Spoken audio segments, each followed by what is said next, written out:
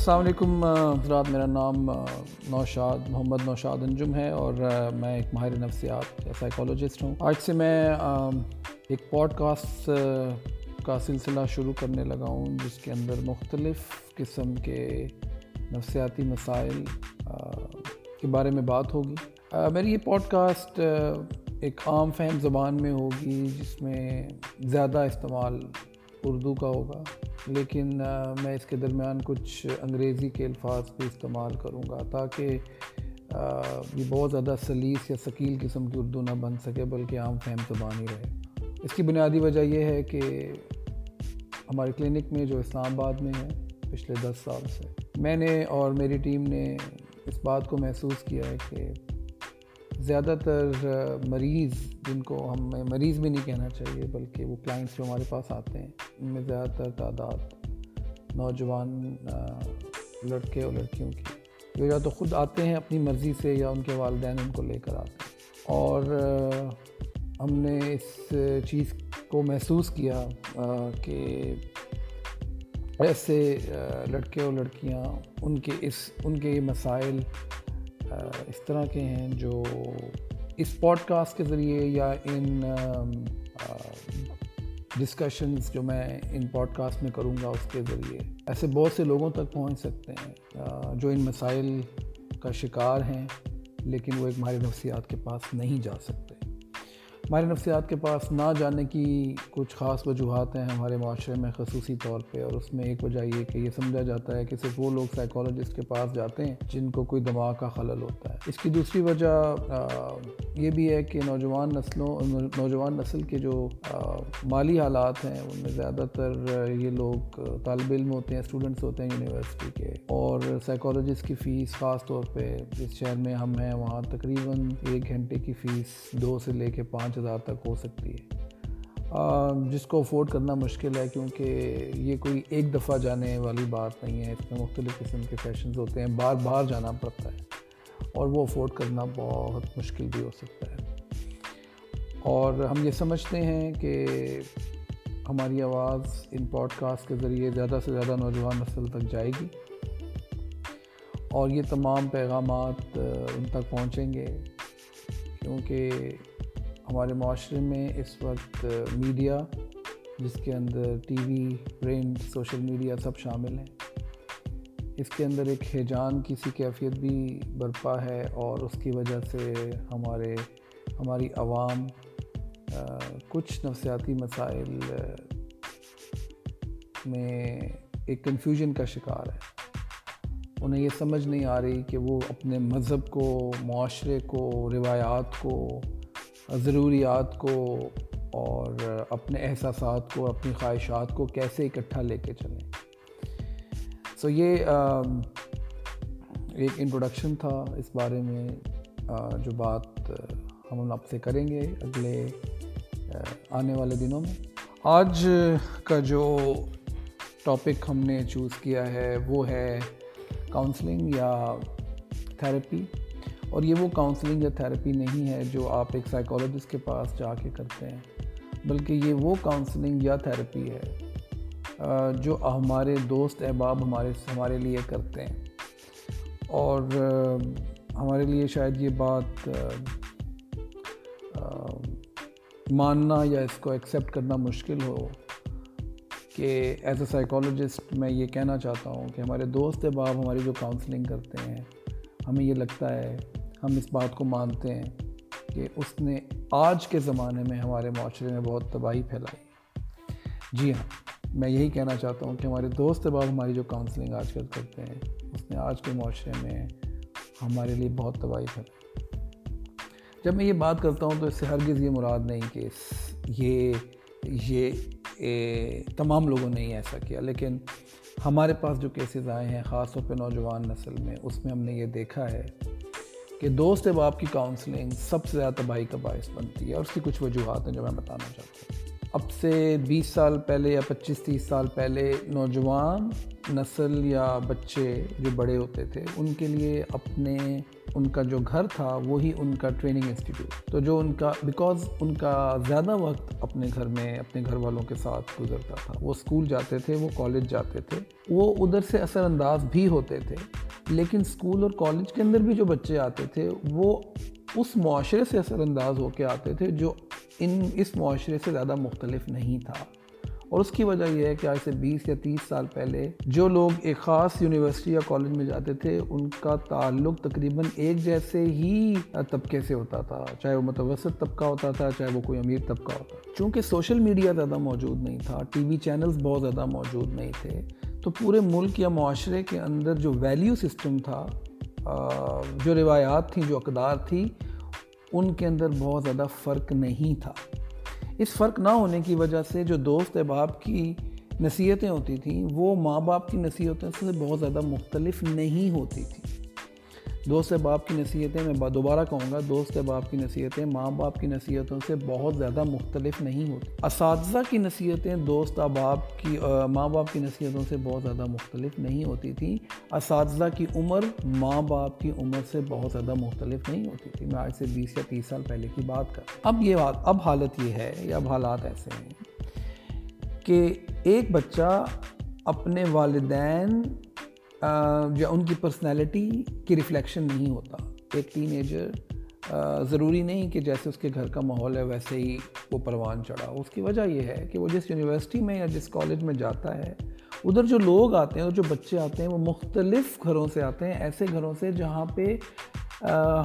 पे मीडिया का असर, जहाँ पे उसके घर की सिलेक्शन कैसी है, कल्चरल ओरिएंटेशन कैसी है, रिलीजियस ओरिएंटेशन कैसी है, उसके अंदर बहुत ज़्यादा डिस्पैरिटी। तो हम ये कह सकते हैं कि मुआशरे के अंदर, एक शहर के अंदर होते हुए भी, बल्कि एक शहर में एक ब्लॉक से दूसरे ब्लॉक तक जाने में तकरीबन 20 मिनट की ड्राइव या आधे घंटे की ड्राइव में आपको कल्चर में वो चेंजेस नज़र आती हैं जो शायद आपको पहले जनरेशन्स में नज़र आती थी। So what I want to say कि अगर आप कराची में रहते हैं तो आपको डिफेंस और गुलशन के इलाके के अंदर वो चेंजेस नज़र आती जो पहले भी थी, लेकिन चूँकि पूरे के पूरे मुल्क के अंदर मीडिया का वो असर नहीं था, इसलिए वो चेंजेस हमें उस वक़्त महसूस नहीं होती। हम ये कहना चाहते हैं कि दोस्त अहबाब के दिए गए मशवरे उनकी अपनी ज़रूरियात और एहसासात के मुताबिक होते हैं। कि अगर हम दो मुख्तलिफ़ इंसानों को लें, जैसा एक क्लाइंट मेरे सामने बैठा है, वो लड़का है और एक उसी एज का, उसी की तरह के घर से आने वाला, उसी शहर से आने वाला, उसी कॉलेज से आने वाला आइडेंटिकल लड़का वैल्यू, और इन दोनों का मसला एक तरह का हो, फिर भी उन दोनों के लिए सलूशन एक नहीं होगा। उसकी वजह यह है कि ये लड़का और वो लड़का बायोलॉजिकली, जिस्मानी तौर पे, ज़हनी तौर पे वालिदैन की तरफ से एक डिफरेंट जीन्स के हामिल है। ये एक डिफरेंट बैकग्राउंड के अंदर पैदा हुआ। सो अगर हम आइडेंटिकल लोगों के लिए भी सलूशन सेम नहीं रख सकते, तो वो लोग जो हमारे दोस्त अहबाब हैं वो हमारी पर्सनैलिटी को नहीं जान सकते। वो हमें जो मशवरा देते हैं वो मशवरा उनके अपने लाइफ एक्सपीरियंसेस के हिसाब से होता है। और इसमें जो इंतहाई दिलचस्प बात है वो ये कि वो उनके लाइफ एक्सपीरियंसेस नहीं होते, वो ज़्यादातर उनकी अपनी ख्वाहिशात होती हैं, वो ज़्यादातर उनके अपने ख़दशे होते हैं, वो ज़्यादातर उनके अपने डर होते हैं।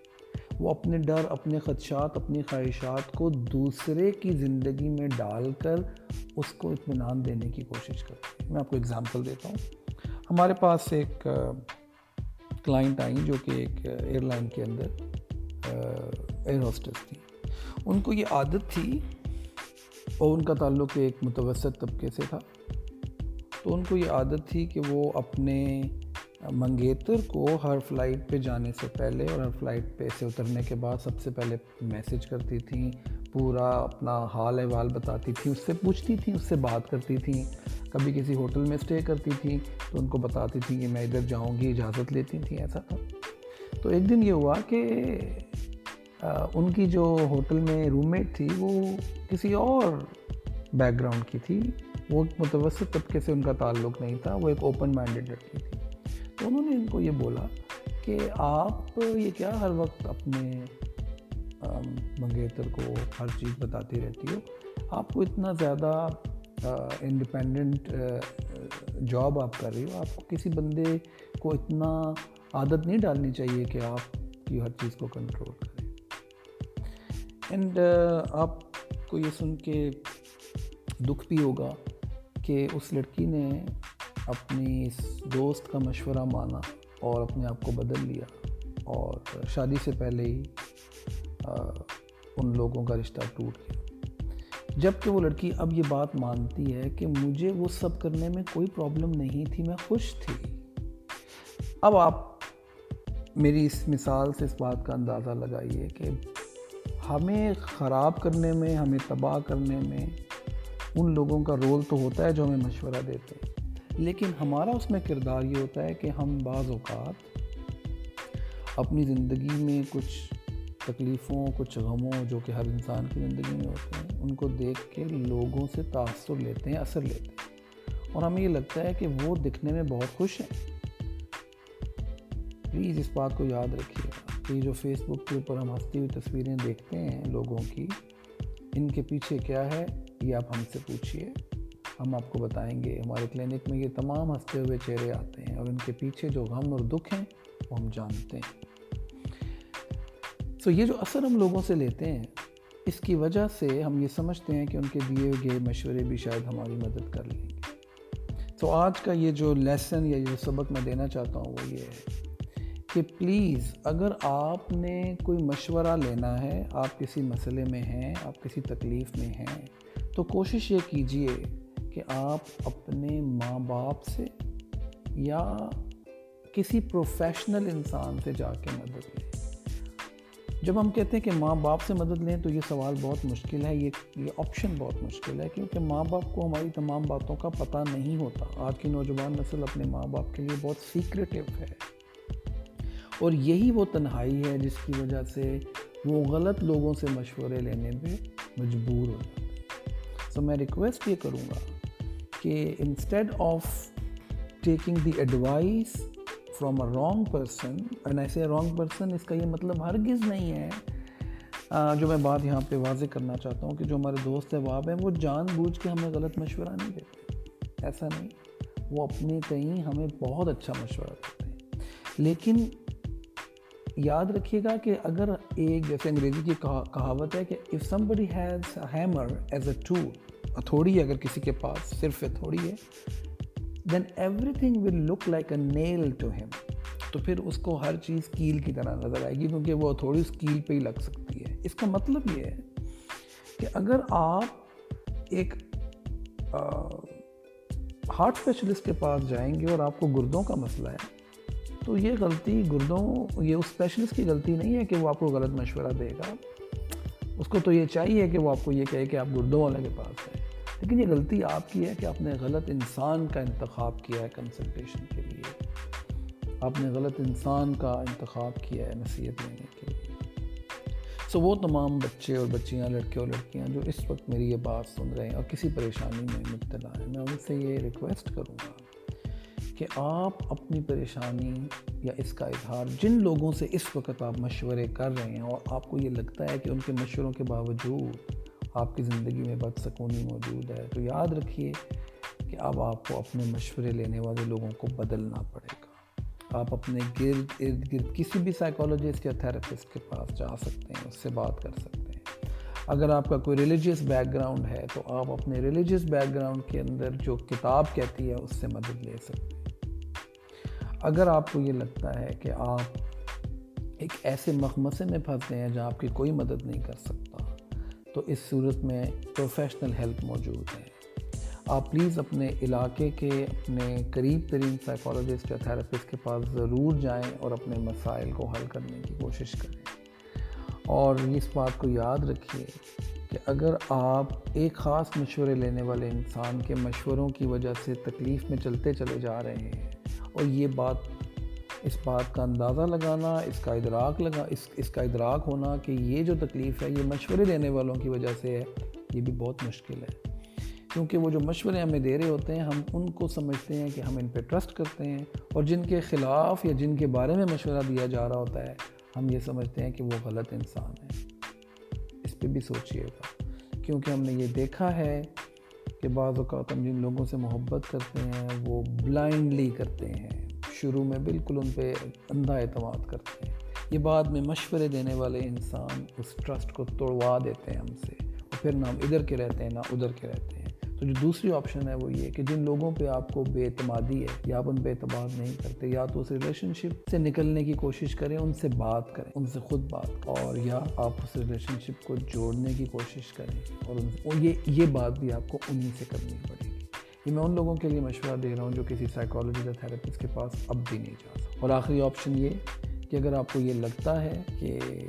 आपके पास कोई और मसले का हल बताने वाला नहीं, तो फिर हम आपको एक फ्री हेल्पलाइन का नंबर भी दे सकते हैं जो हमारी क्लिनिक की हेल्पलाइन है। इसके कुछ टाइमिंग्स हैं, आप उसके ऊपर कॉल कर सकते हैं या व्हाट्सएप मैसेज छोड़ सकते हैं, और उसके बाद हमारी टीम के जो भी मेंबर हैं वो आपको अप्रोच करके आपका मसला सुनेंगे और आपको एक माहिराना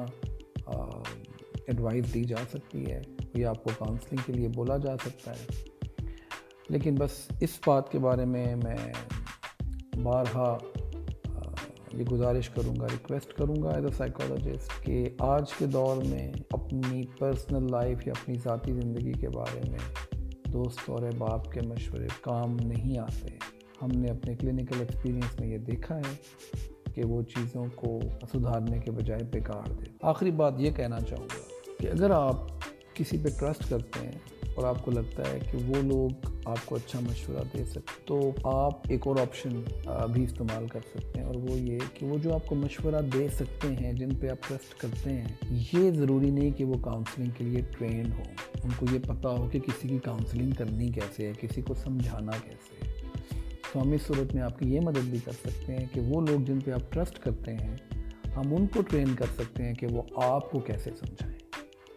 क्योंकि ट्रस्ट बेसिक इंग्रेडिएंट है काउंसलिंग का। आप एक काउंसलर पे ट्रस्ट करेंगे, तो अगर आपका ऑलरेडी ट्रस्ट डेवलप है तो हम उन लोगों को भी ट्रेन कर सकते हैं कि काउंसलिंग करनी कैसे, किसी को समझाना कैसे है। क्योंकि अगर कोई इंसान ये परेशान है और उसको ये कहा जाए कि तुम परेशान ना हो, तुम टेंशन ना लो, सब ठीक हो जाएगा, मजबूत हो जाओ, ये काउंसलिंग नहीं है। तो हमें उनको ट्रेन करना पड़े, हम वो भी करने के लिए तैयार हैं। लेकिन ज़रूरी चीज़ ये कि आपको ये पता होना चाहिए कि जो कुछ भी करना है वो आपने खुद करना है। आप सबका बहुत बहुत शुक्रिया।